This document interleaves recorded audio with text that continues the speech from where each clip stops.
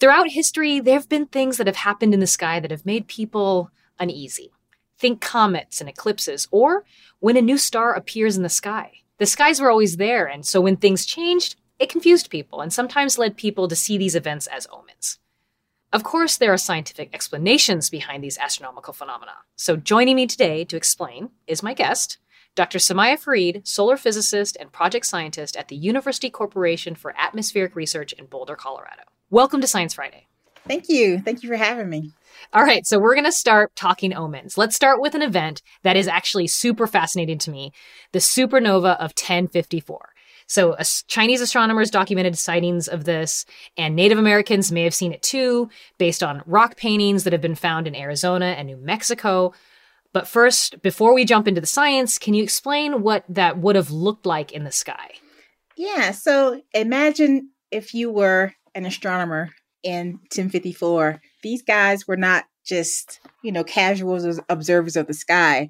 They made very detailed maps of the star locations across different seasons. So all of a sudden, there's one location that where you see a star that wasn't there the previous night.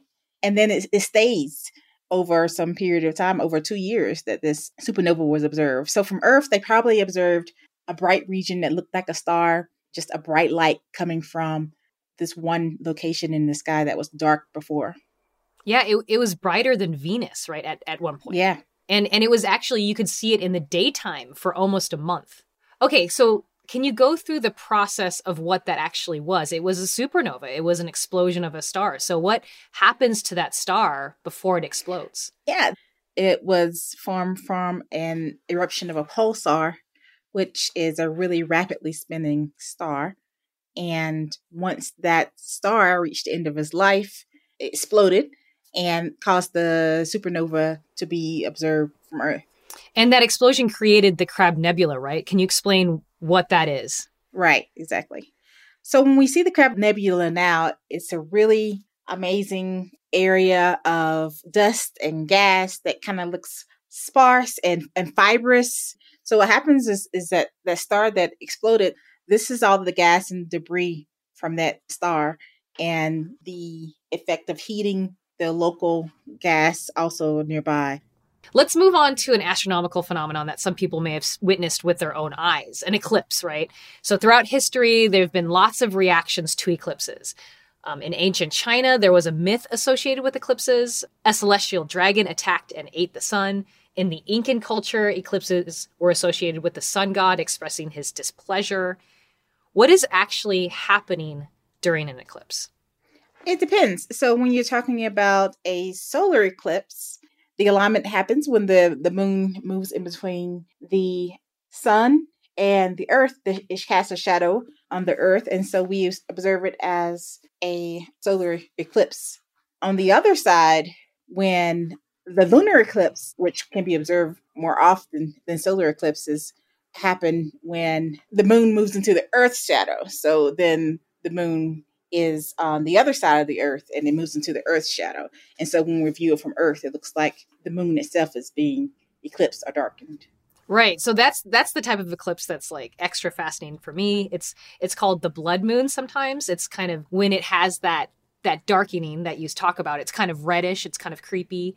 There are actually 4 blood moons between 2014 and 2015, and this led to something called the blood moon prophecies from 2 American Christian preachers thinking it was like the end of times. So like you were saying, what makes this blood moon different from the other types of eclipses? When we're looking at the moon in general from the earth, the light that you see illuminating the moon's surface is from the sun. But when the moon is in the earth's shadow, then a lot of the light that is from the sun is being blocked. So some of the sunlight still reaches the surface of the moon indirectly. So it's being scattered off of the Earth's atmosphere. And so because it's being scattered, it's like similar to a sunset when you see the sun going down, the colors that you see there, the oranges and reds. And so the same effect is happening. Let's move to another phenomenon that people may have been lucky enough to see even recently, comets.